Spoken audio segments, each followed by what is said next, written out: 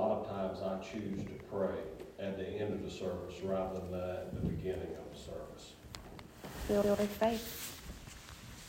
Build faith.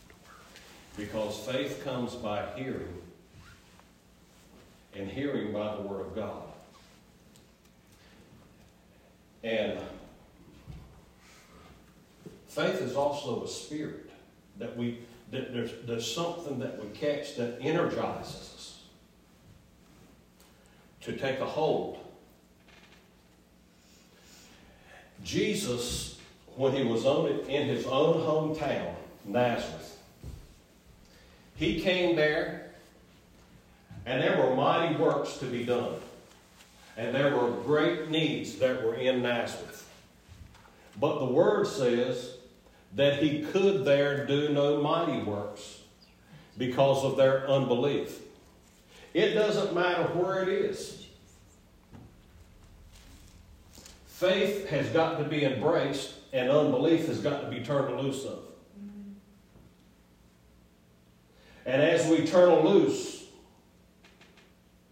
of the things that we need to turn loose of and take a hold of the things that we need to take a hold of, it allows God to do what only God can do. And God, he specializes in the miraculous. Amen? But it also says right after that Jesus went out and began to teach. Because unbelief is a problem, but there's a remedy for the problem. And the remedy is the teaching of God's Word. And as the teaching of God's Word is received, something rises up in us that we take a hold of something, and God takes a hold of it with us. It's not that we're trying to convince God. If it is, we've missed something. Because the whole Bible is written out, but he's trying to convince us. But then he says to us, I believe it's in Isaiah, he says, remind me of the things that I have said. Is it because he forgot? No. Because when we become studious enough that we're able to remind God of what he says, it's just a way of getting it down deeper in us that we remember what he said. There are a lot of times that prayer's done, people have no clue what they're even basing it on. I just need this to take place. And God says, I need you, I want it to take place for you, but I need you to cooperate with me. F.F. Bosworth, when he was just a youngster, was one of the people that were in the Azusa Street revival that took place in California. And being in that environment had such an impact on his life. He preached to stadiums and places full of people. Saw thousands and thousands and thousands and thousands and thousands and thousands and thousands and thousands of people healed. And he said, all faith is based on what God said. All faith is based on what God said. Now, a lot of times we want to embellish this and make it sound bigger and better. But there's some things that cannot be improved on. And what God has said is what God has said. And if we will get on the page with what God said, we can have what God said. Amen? That's what He wants us to do. Now, the passage of Scripture that I want to read to us this morning, I want us to see something that when things don't happen, a word that's been spoken to you doesn't happen quite as fast as you would want it to. What do you do with it? Because we're still on the subject of positioning ourselves for the suddenlies of God. Because when God does something in your life, you ask yourself, was it worth the wait? Now, I'm going to use this about me and Sandy for a minute. I'm going to speak to something else for just a second, but I'm saying it to make a point. Sandy and I have been married for 25 years plus now. We weren't married. We didn't know each other very long before we got married. But we had made an agreement.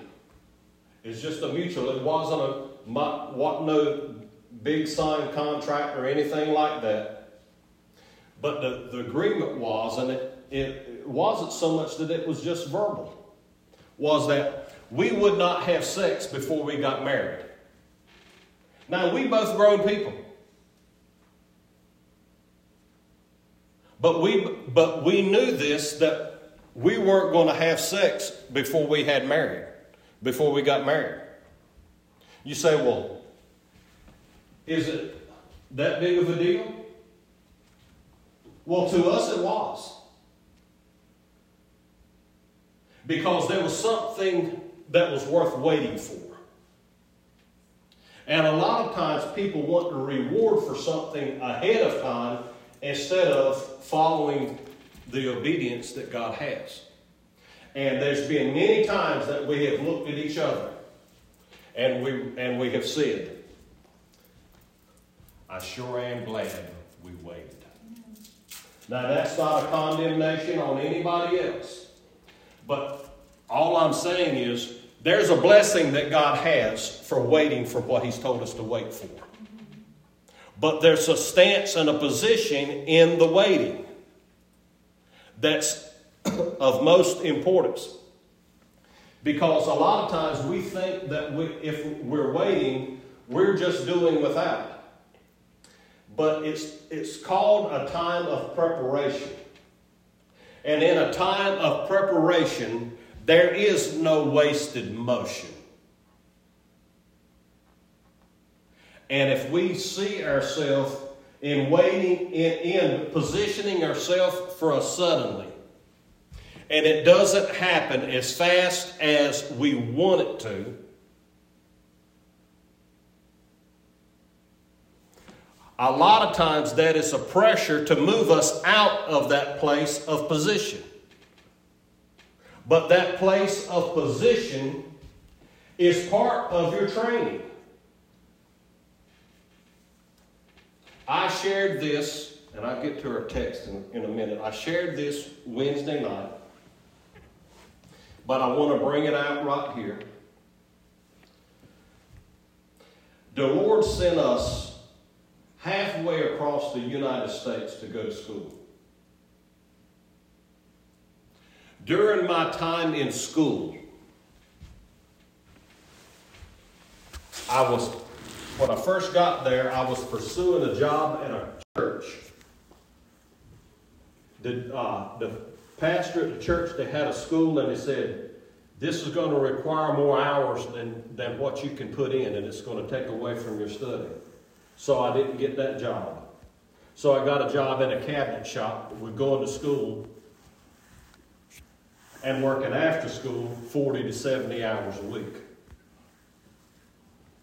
And that wasn't enough, so I started hauling newspaper on Saturday night, Sunday morning. I'd have to go to the newspaper printing company with a van, pick up a whole load of newspaper and carry it to one or two stops, and unload it, carry the van back, take my car and go back home.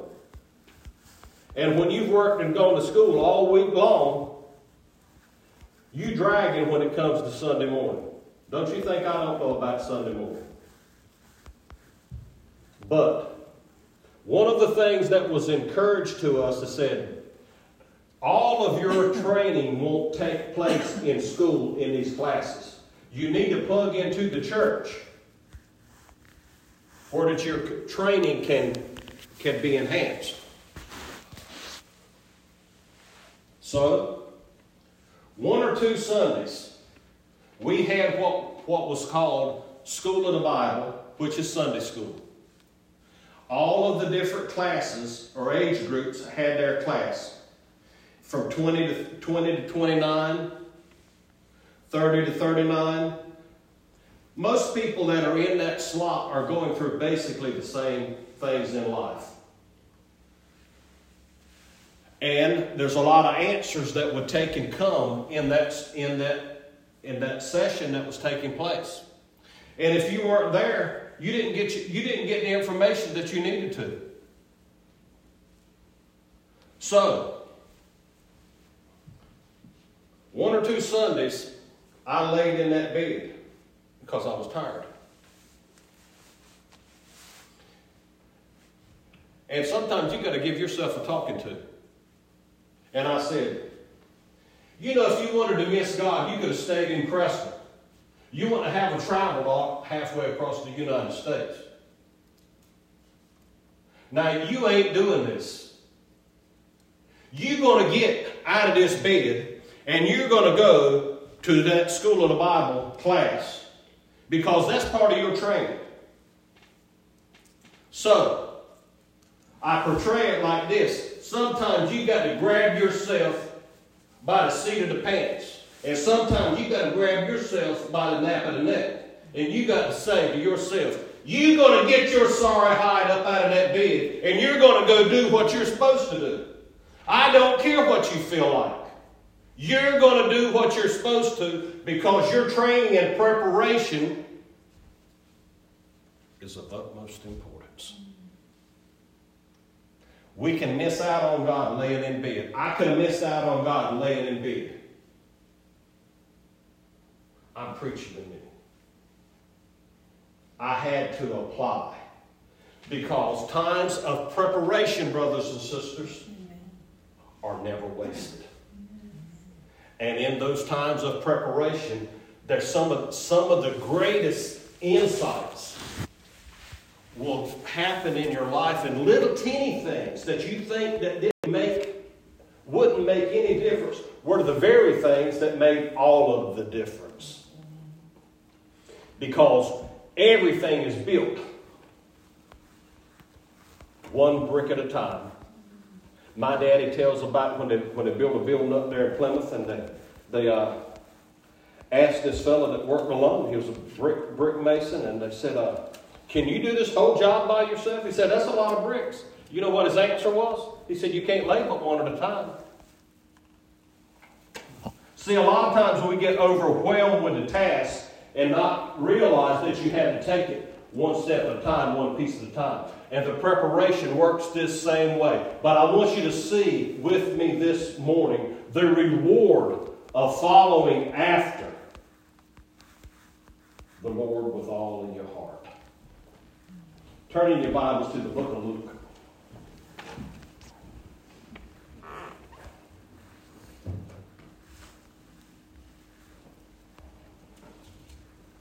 Say with me, I'd be in position for the suddenly. Hallelujah. Hallelujah.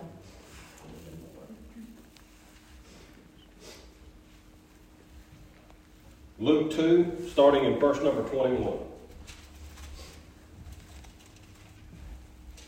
And when 8 days were accomplished for the circumcision of the child, his name was called Jesus, which was so named by the angel before.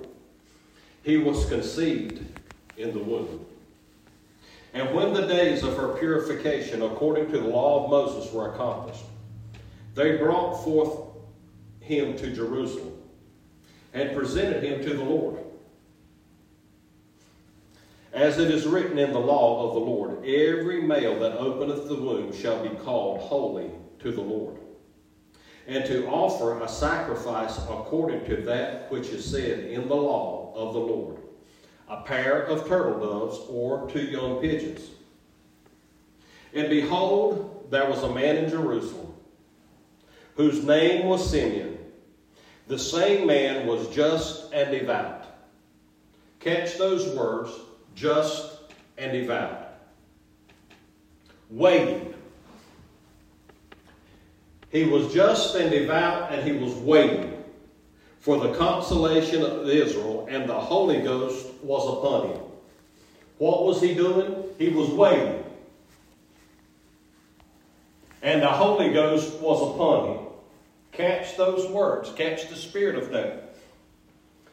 And it was revealed unto him by the Holy Ghost that he should not see death before he had seen the Lord's Christ. And he came by the Spirit into the temple. Right places at the right time. This is a positioning. This is a positioning to be able to be in the right place at the right time. And he came by the Spirit into the temple when the parents brought the child, Jesus, to do for them after the custom of the law. And he took him up in his arms, and he blessed God and said, Lord, now lettest thy servant depart in peace, according to thy word. For my eyes have seen thy salvation, which thou hast prepared. There's that word, prepared. Prepared before the face of all people, a light to lighten the Gentiles, and the glory of thy people Israel. And Joseph and his mother marveled at those things which were spoken to him of him. And Simeon blessed them and said unto Mary, his mother, Behold, this child is set for the rise and fall, for the fall and rising again of many in Israel, for a sign which shall be spoken against. Yea, a sword shall pierce through thy soul also, and the thoughts of many hearts may be revealed. And there was one Anna, a prophetess, a daughter of Phinehas, of the tribe of Asher. She was of great age and lived with her husband 7 years from her virginity. And she was a widow about 84 years, which departed not from the temple, but served God with fasting and prayer night and day. She coming in that instant, gave thanks to the Lord, thanks likewise unto the Lord, and spake of him all them that looked for redemption in Jerusalem. And when they had performed all these things according to the law of the Lord, he returned into Galilee to their own city, Nazareth. Pray with me. Father, I ask that you would give us the spirit of wisdom and revelation in the knowledge of you. The eyes of our understanding being enlightened, that we would know what's the hope of your calling and what's the riches of the glory of your inheritance in the saints, and what's the exceeding greatness of your power to us who believe, according to the working of your mighty power, which you wrought in Christ when you raised him from the dead and set him at your own right hand in heavenly places. And I ask that you grant us, according to the riches of your glory, to be strengthened with might by your Spirit in our inner man, that Christ may dwell in our hearts by faith, that we, being rooted and grounded in love, may be able to comprehend with all saints what's the breadth, the length, the depth, and the height, and to know the love of Christ, which passes knowledge, so that we'd be filled with all the fullness of God. Holy Spirit, I ask you for divine utterance this morning. I ask that you would help me to communicate the heart of the Father to us, your people.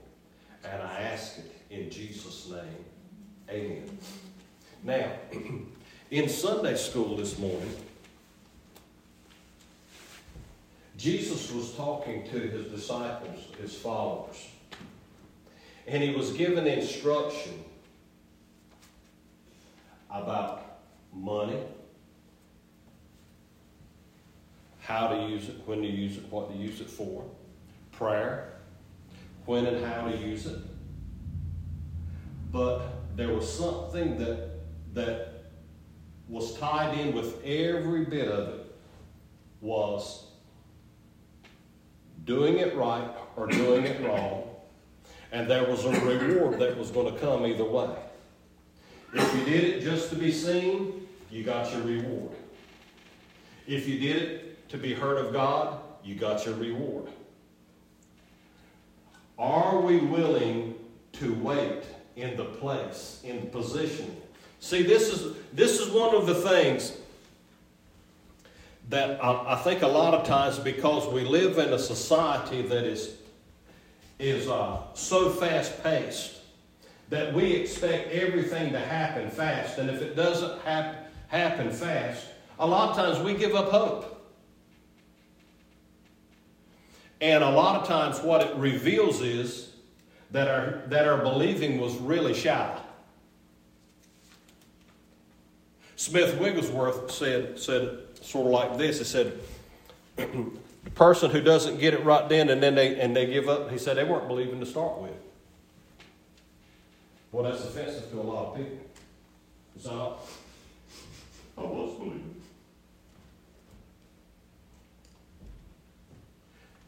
Here we are talking about positioning ourselves for the suddenlies. But when the suddenlies don't happen that very moment, is that me, Bobby? There, you look regular Mike. I got Bobby. That's better than regular Mike. It'll happen. You just got to wait for it.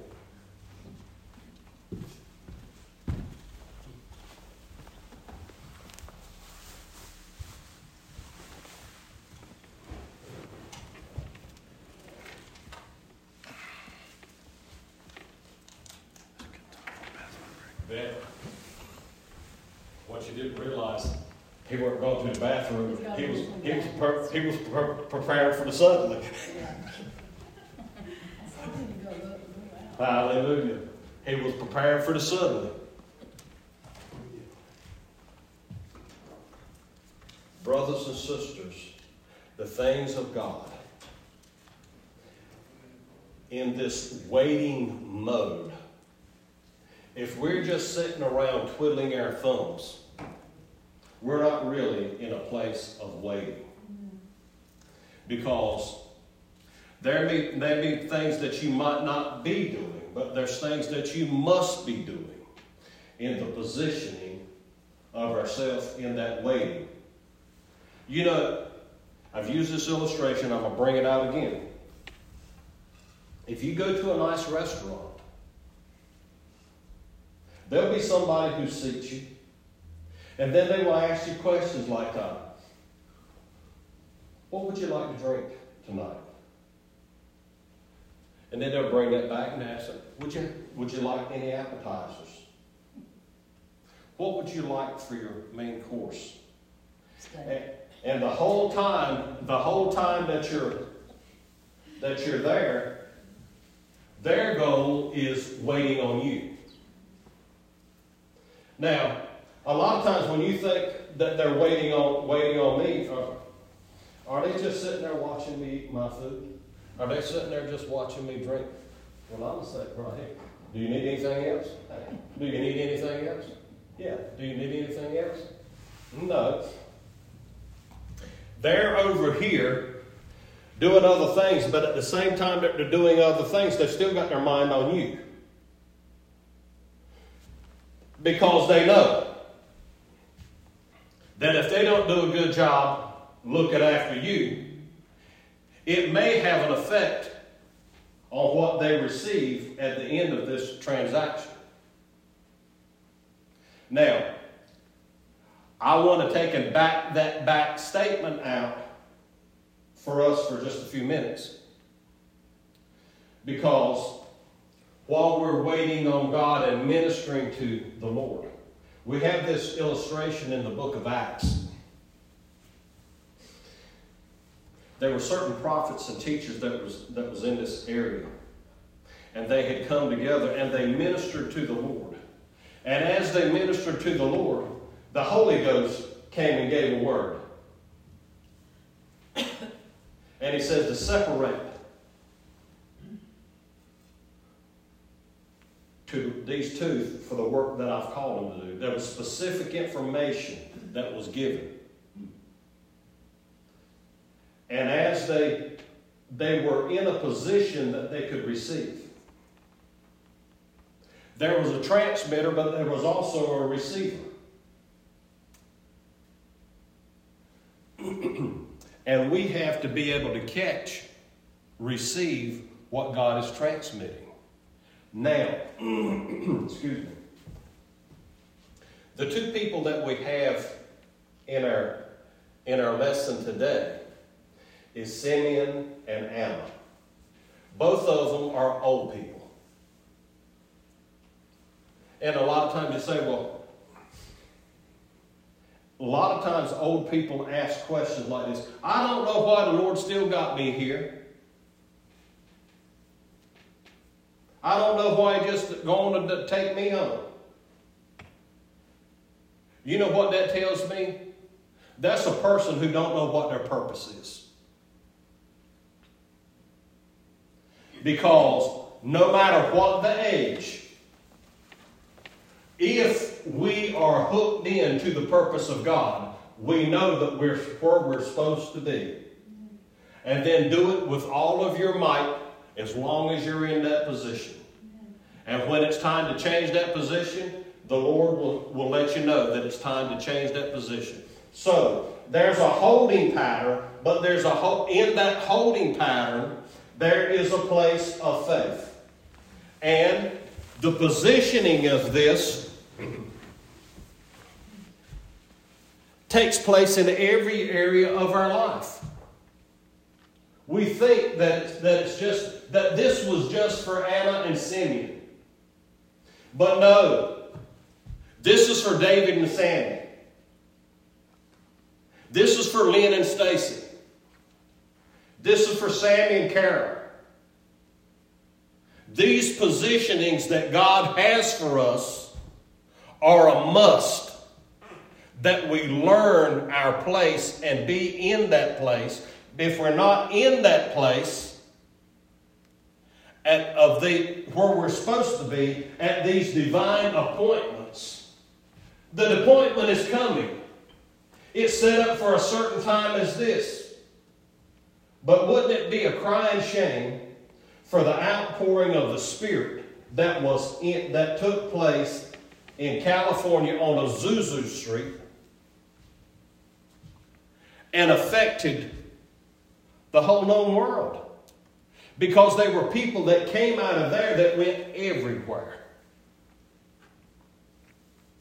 If they weren't positioned, or they didn't see the value of the positioning, or they chose for something else to do that they thought was greater.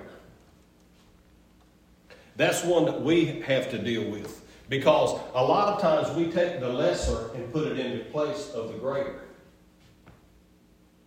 And then say, well, Lord, I just want you to bless that. He says, you have your reward. But here, I want us to see and catch the spirit behind Simeon and Anna. It was told to him by the Spirit of God that Simeon should not see death until he had seen the consolation of Israel. Until he had seen the kingdom of God come. And while they were, and brothers and sisters, it's easy to take and let other things slip in and draw our attention. And how many have found out it sure don't take long for a year to go by? Have you found out that one yet? Now we're getting ready to start another one. Now in the middle of January, you can go ahead and mark it down. We're going to be having a revival. Because I want you to be positioning yourself, not only to come to revival, but I want you to be positioning yourself so that we're in the place, so that when the revival things take place, we catch it. Because say, I'm a receiver. I'm a receiver. I'm a receiver. I'm a receiver. See, the Holy Ghost, the transmitter's got things that he wants to do. I believe that there's divine appointments that take place. And there will be things that will try to steal those times away. Because the devil don't want you to get what God's got for you. And you are an integral part of the plan of God for this church, for this community, and for the work of God, and for the kingdom of God to take place in this world. And you're just important. You're important to God.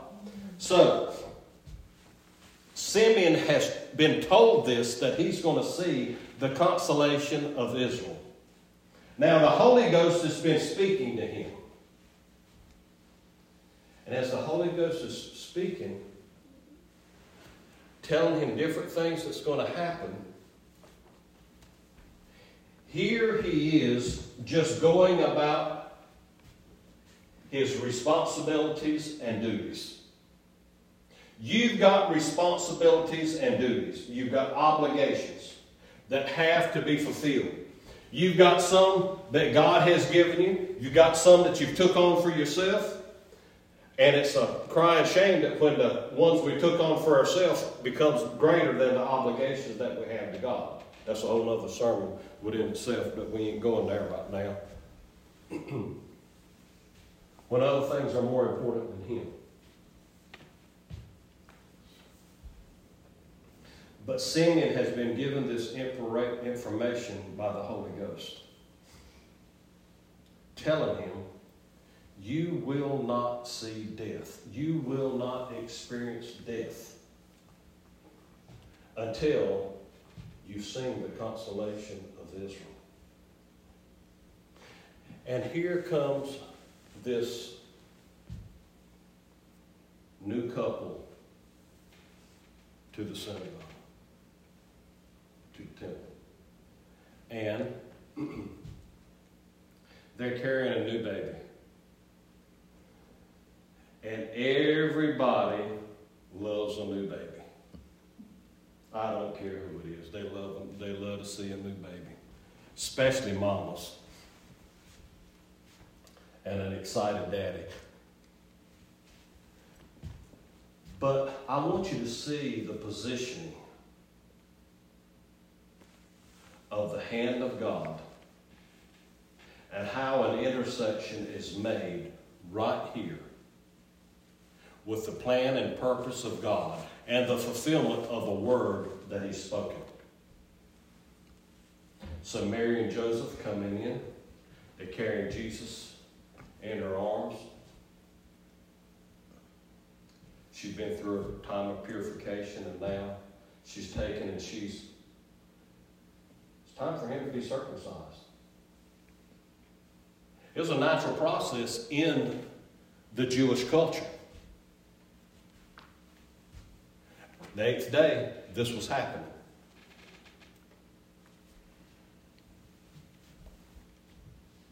So I thought I was just taking the baby to get him circumcised.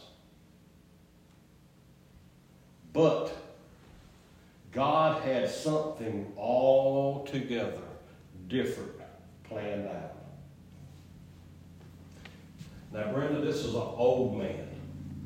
He'd seen many circumcisions. He knew about that it was a sign of covenant.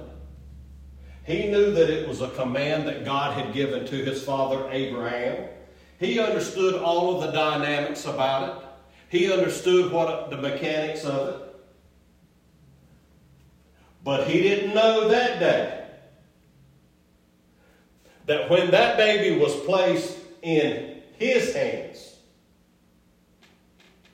that he was going to be holding the consolation of Israel, or he was going to be holding the Lord's Messiah. You remember in the model prayer, Our Father which art in heaven, thy kingdom come, thy will be done on earth as it is in heaven. Jesus here, the one that he was holding in his hands, was the one who was bringing about the kingdom of God. He was holding this in his hand. He wasn't just holding a baby. See, a lot of times that we look at ourselves and we just as natural as Jesus was. We're just as natural as Simeon was. But brothers and sisters, the call of God that he's placed on our lives. Jeremiah, I believe it was, said, he called me when I was still in my mother's womb. God's got a plan and he's got a purpose for people's life. That was there from the very beginning. And we think that we catch it on years later.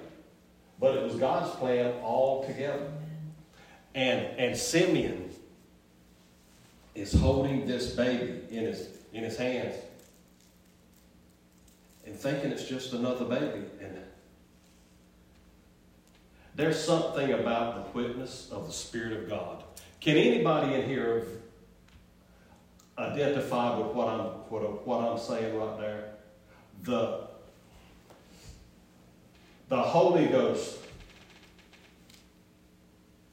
saying something about what's taking place right now. And you think that it's just as natural as anything. And the Lord said, yeah, did you notice that? See, I've got a black brother, and I've shared this story with you before. He was in the military. They had changed his station from South Carolina to Virginia.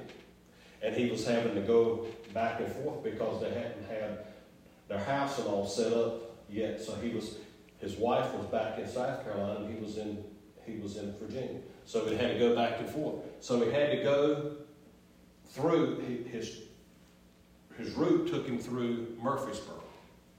And there was a Hardee's that was there at the time. And he stopped to go to the bathroom and all, and he said while he was in there, in the bathroom, he said, this fellow walks in. And he says to him, he said, how you doing? Everything going to be all right? Or you okay? Everything going to be all right. And he said, while he was up there washing his hands, he said, do you know who that was that just talked with you? There's something taking place here. He says he goes out and looks.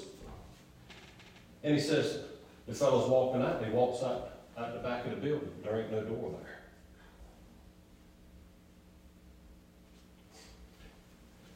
Positioning ourselves for the suddenlies. So Simeon is holding this baby in his arms. Becky, I bet you he's got goosebumps all over him that's as big as grapefruits. He's got goosebumps on goosebumps on goosebumps. And you know what? Thank God for goosebumps. But God is bigger than a goosebump. But think of this. Here he has, and the Lord has spoken this word to him, and it's never left his mind, his subconscious. He's still got it. So this day, when he's holding this baby in his arms, the Holy Spirit says, that's the one you've been waiting for. Amen. Hallelujah. That's the one you've been waiting for. Hallelujah.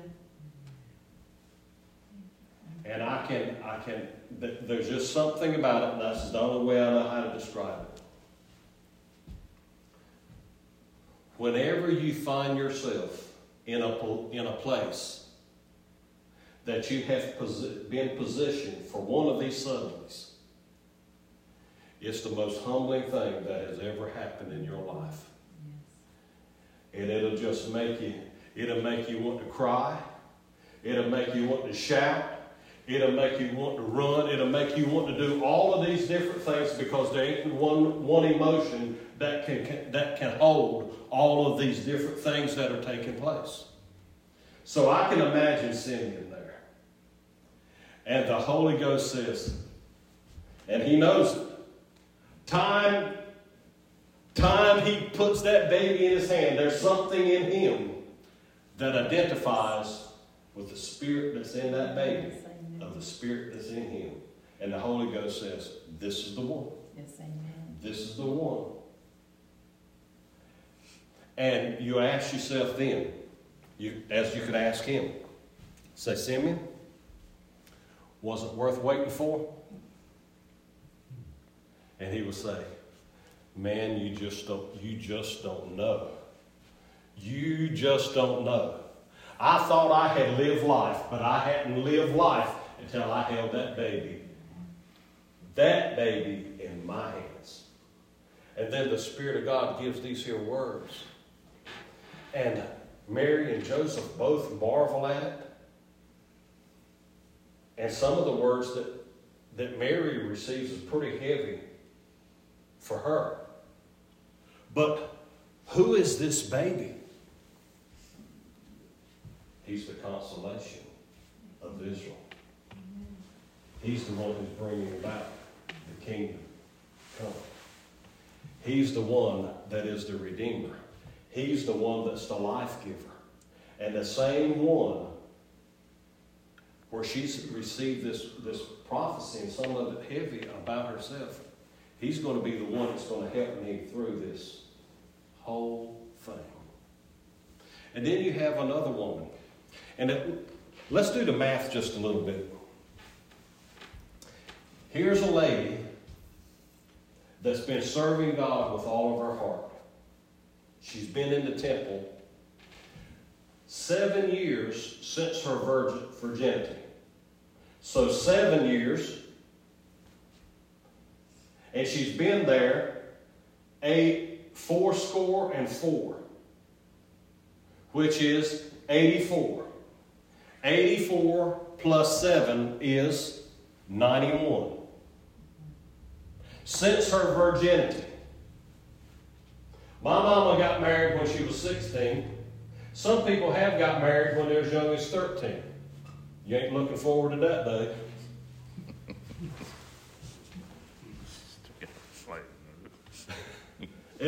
So different times. You need to go to school.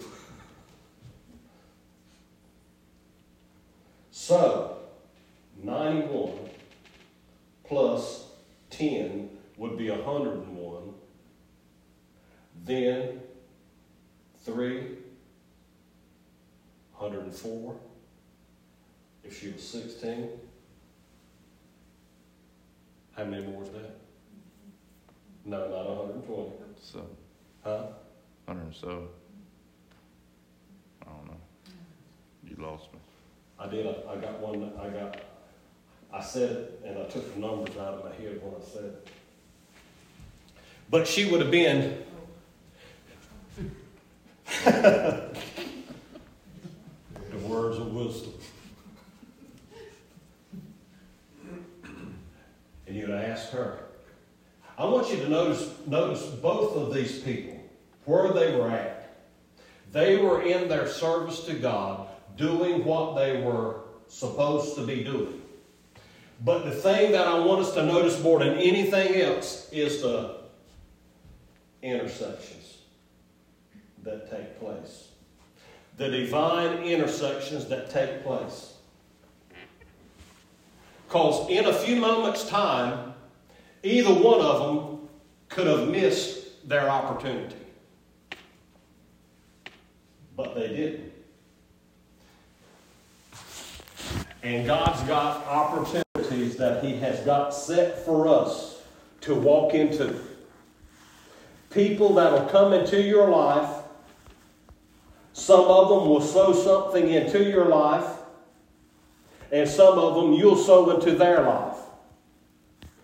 But there will be God encounters in those places that will be life-changing in every one of those places where we intersect.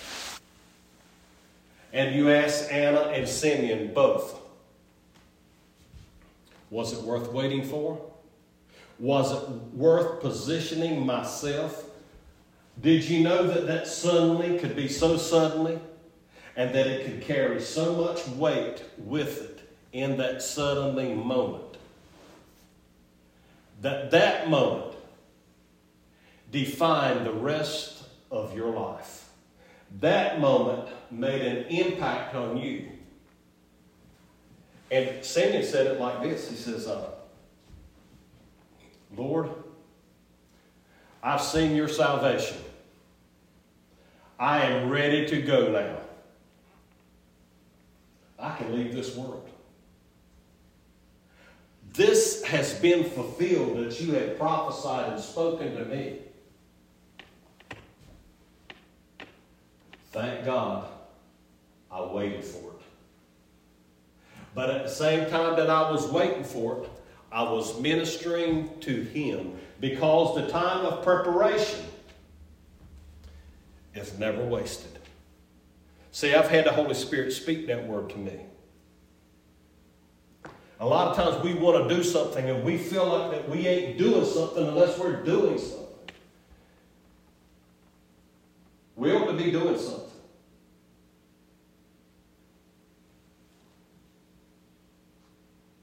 Thank God for different positionings that he's had for me right here in this spot. Right here in this church. I remember the first time I ever came to this church. It wasn't that I really wanted to go to another church meeting. Holly wanted to go to a revival here. So I decided that I would go to revival with her. When I came to the revival with her, there was something that clicked on the inside. It had nothing to do with a sermon. It had nothing to do with people. It had something to do with the Holy Ghost. And there was something that clicked. And I knew that I was supposed to be here.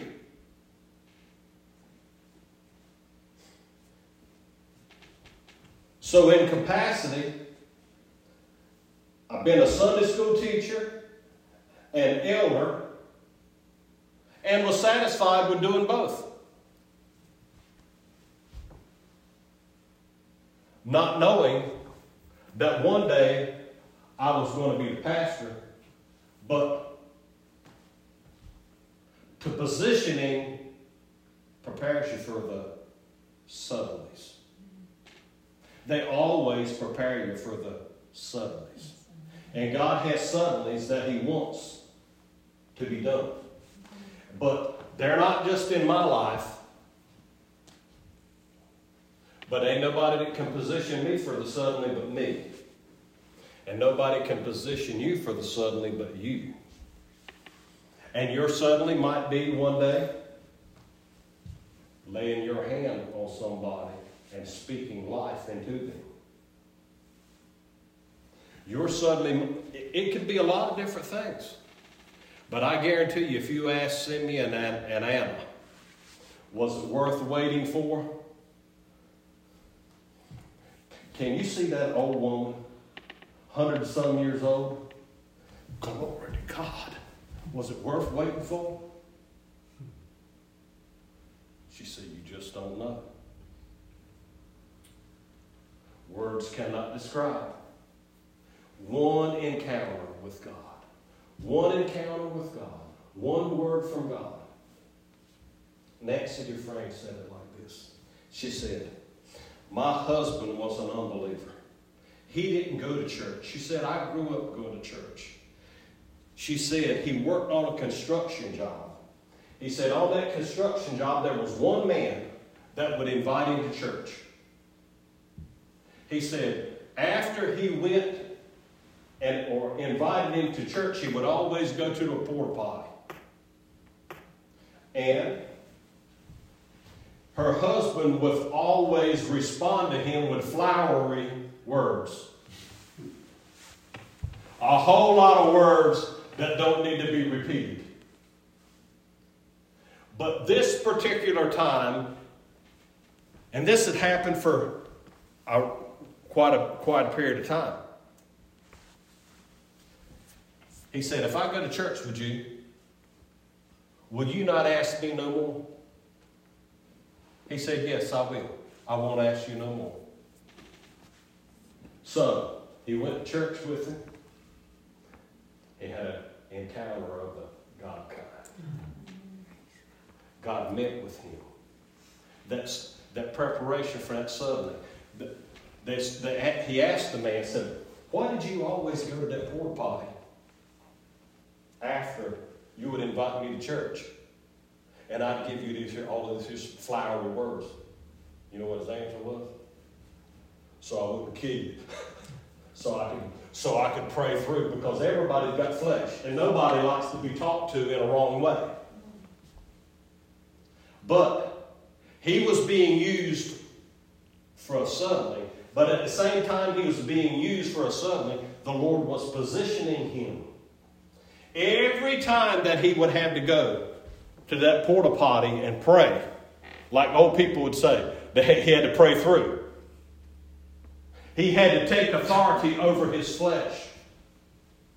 He had to do something. So that time in that porta potty, not going to the bathroom, because I've been in those things.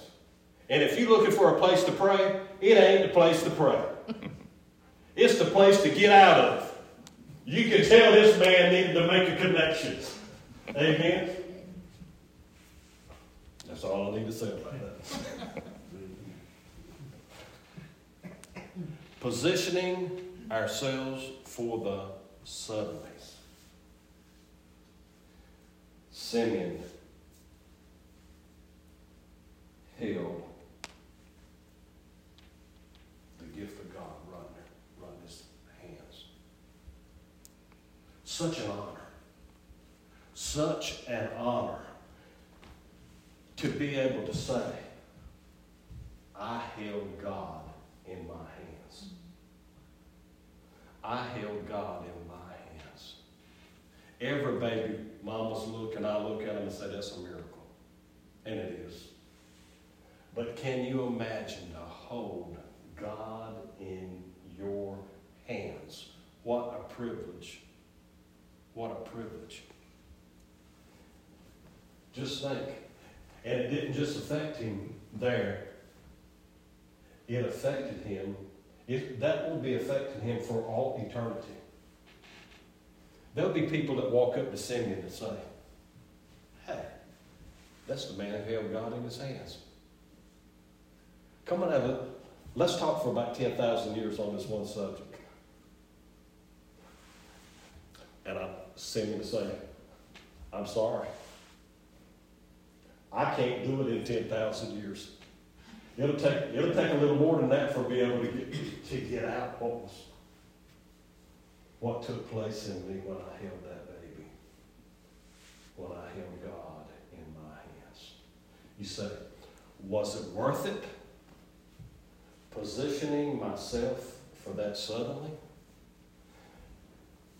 And he'll say, you just don't know. You just don't know. It is so absolutely spectacular. And Anna, was it worth waiting for? It was the highlight of my life. I can go home and be with the Lord now because I have experienced the Lord's salvation. Amen? Now, that brings us up to speed on that, but I want to talk for a few minutes about positioning for the suddenlies. Again, Stacy, I want you to share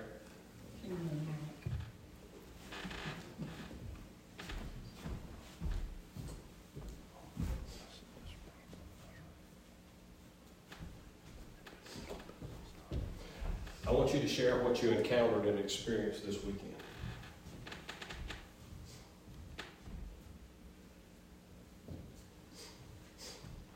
Friday evening, Jennifer called me taking Heather to, she called 911 and she was taking Heather to the hospital.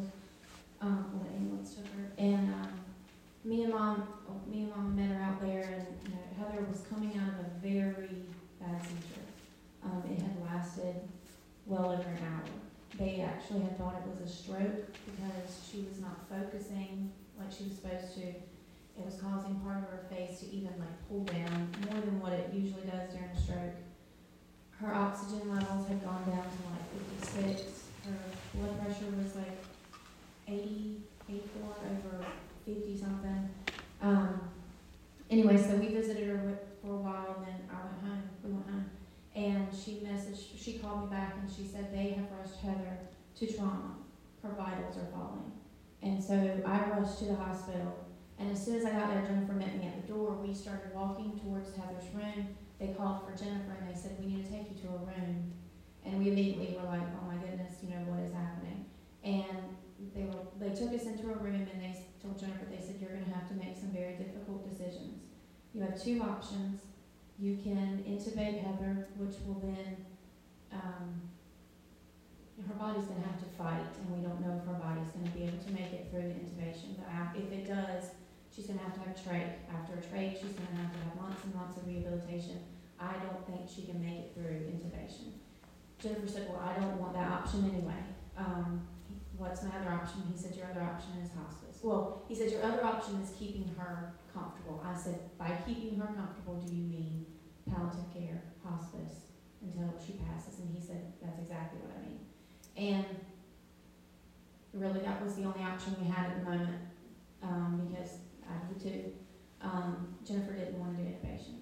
So I said, or is she going to have time to talk to her and get to, spend time with her before that they take her over to the palliative care and they give her the medication that pretty much just makes her go to sleep and be comfortable until she passes? And they said yes. So they took us into the room and we sat with Heather. We sat with her, I think it was 2 hours. And in those 2 hours, God completely, there was a miracle that happened. It just turned around. It was almost instantly.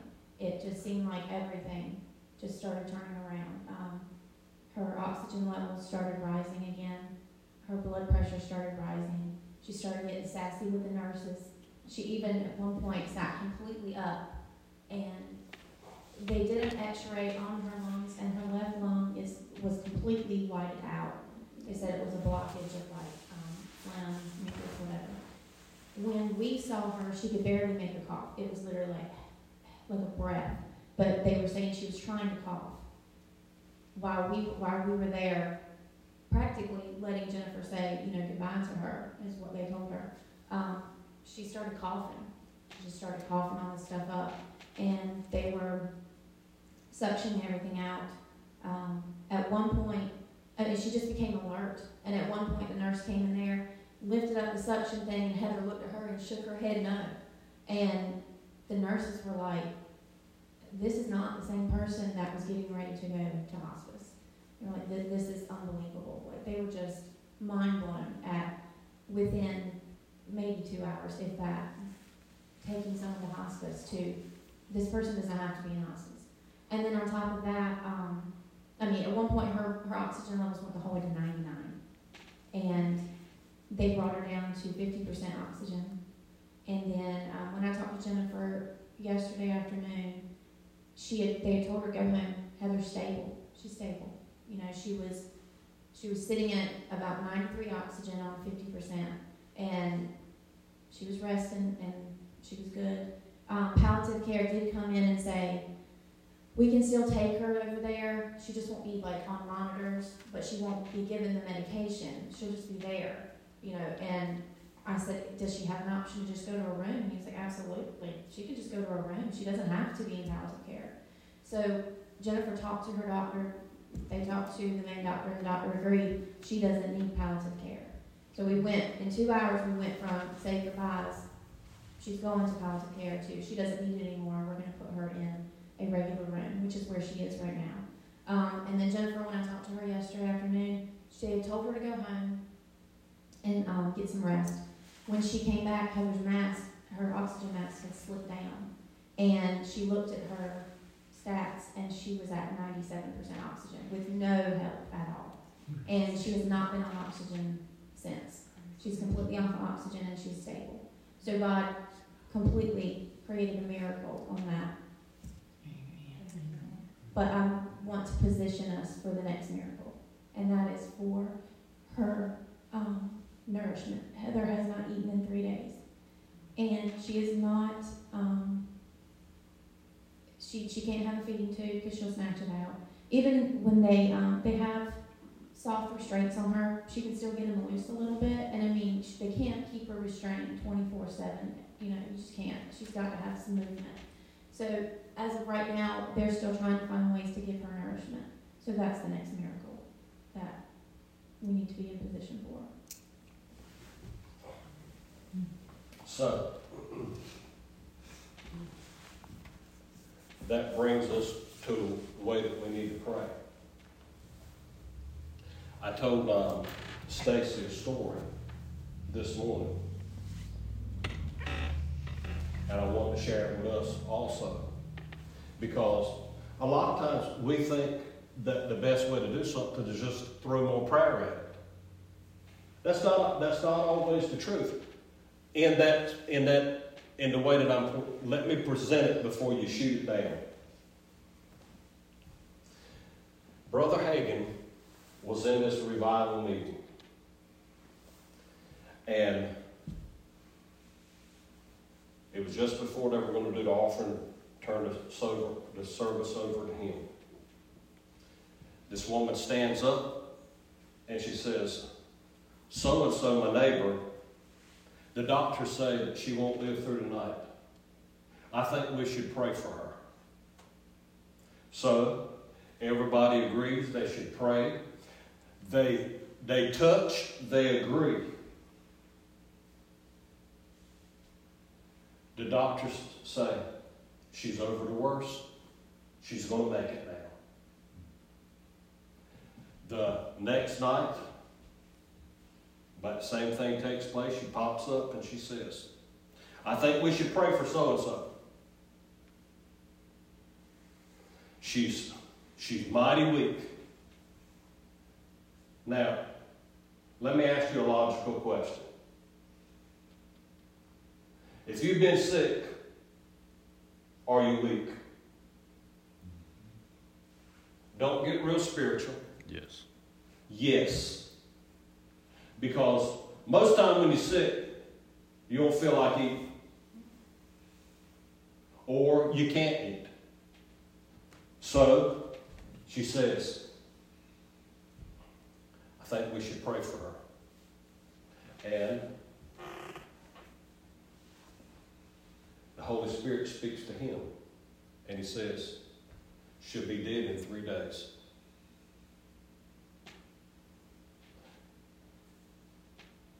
And he said, what they should have done, see, and this is what I told Stacy. See, we've got to be mindful of what we are praying and how we're praying and what kind of prayer that we're using.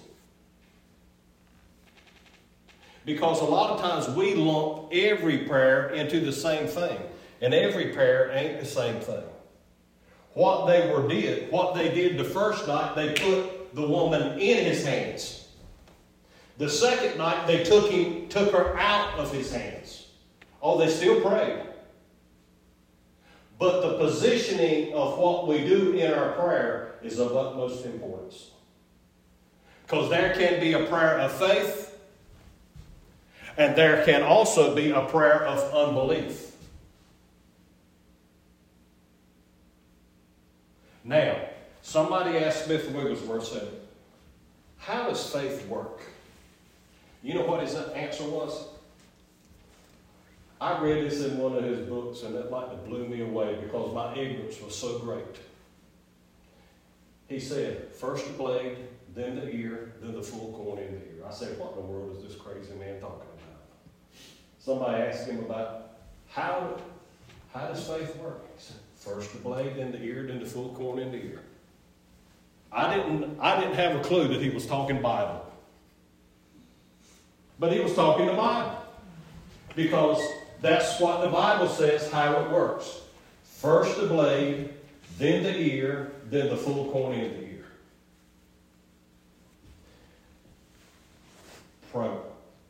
Progress, process of the way that it's done.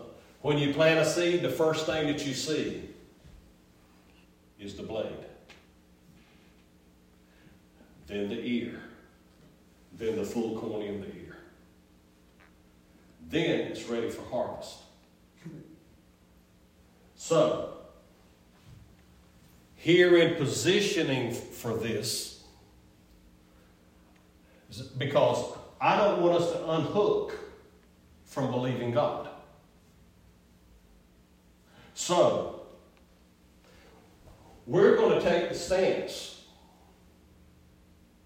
of thanking God for what He's done. That's why she was careful about, I think that this, it's not a thing, we just need to throw more prayer at it. You can pray and you can pray in unbelief, and you can pray and you can pray in faith. I think we should pray in faith. Amen? Amen. So, if we're going to pray in faith, we need to know what we're praying about. Amen?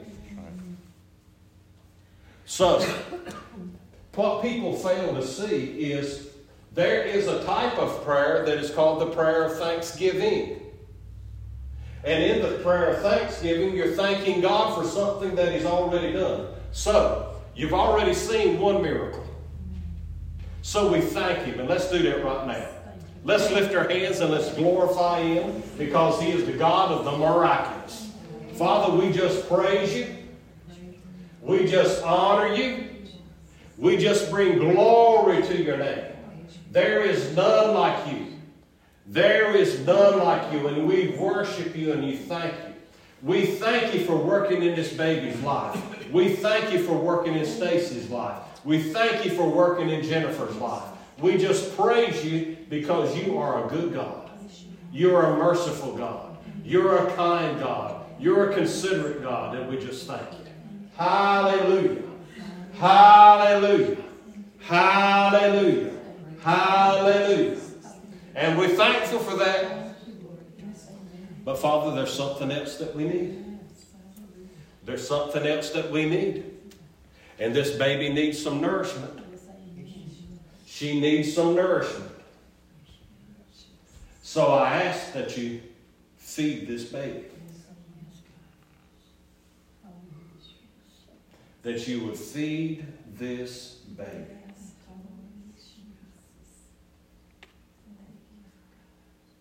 We ask You for the food. We ask that she would be able to retain it and that her body would be strengthened. And in advance, I want to thank You for this one. You are the God who is more than enough. Hallelujah.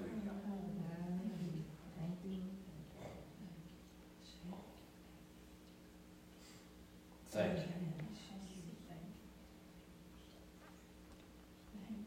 Thank You. Thank You. Thank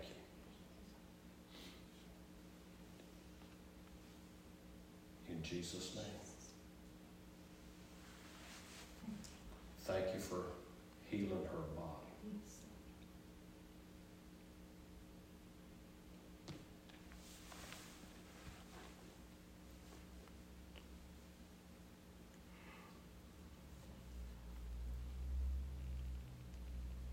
Let me ask a question before we... Did you know that there's a difference in healing and miracles? And every condition to people can't be done through a healing. Some things have to be done through a miracle. So a lot of times we might be praying for one thing and something else be needed.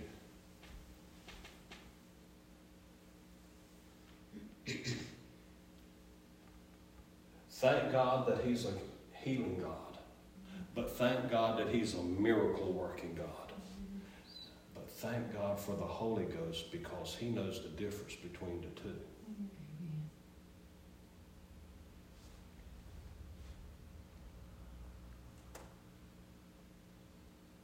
Now, how many believe that this baby is going to be fed? Yes, Amen. amen. Hallelujah. Yes.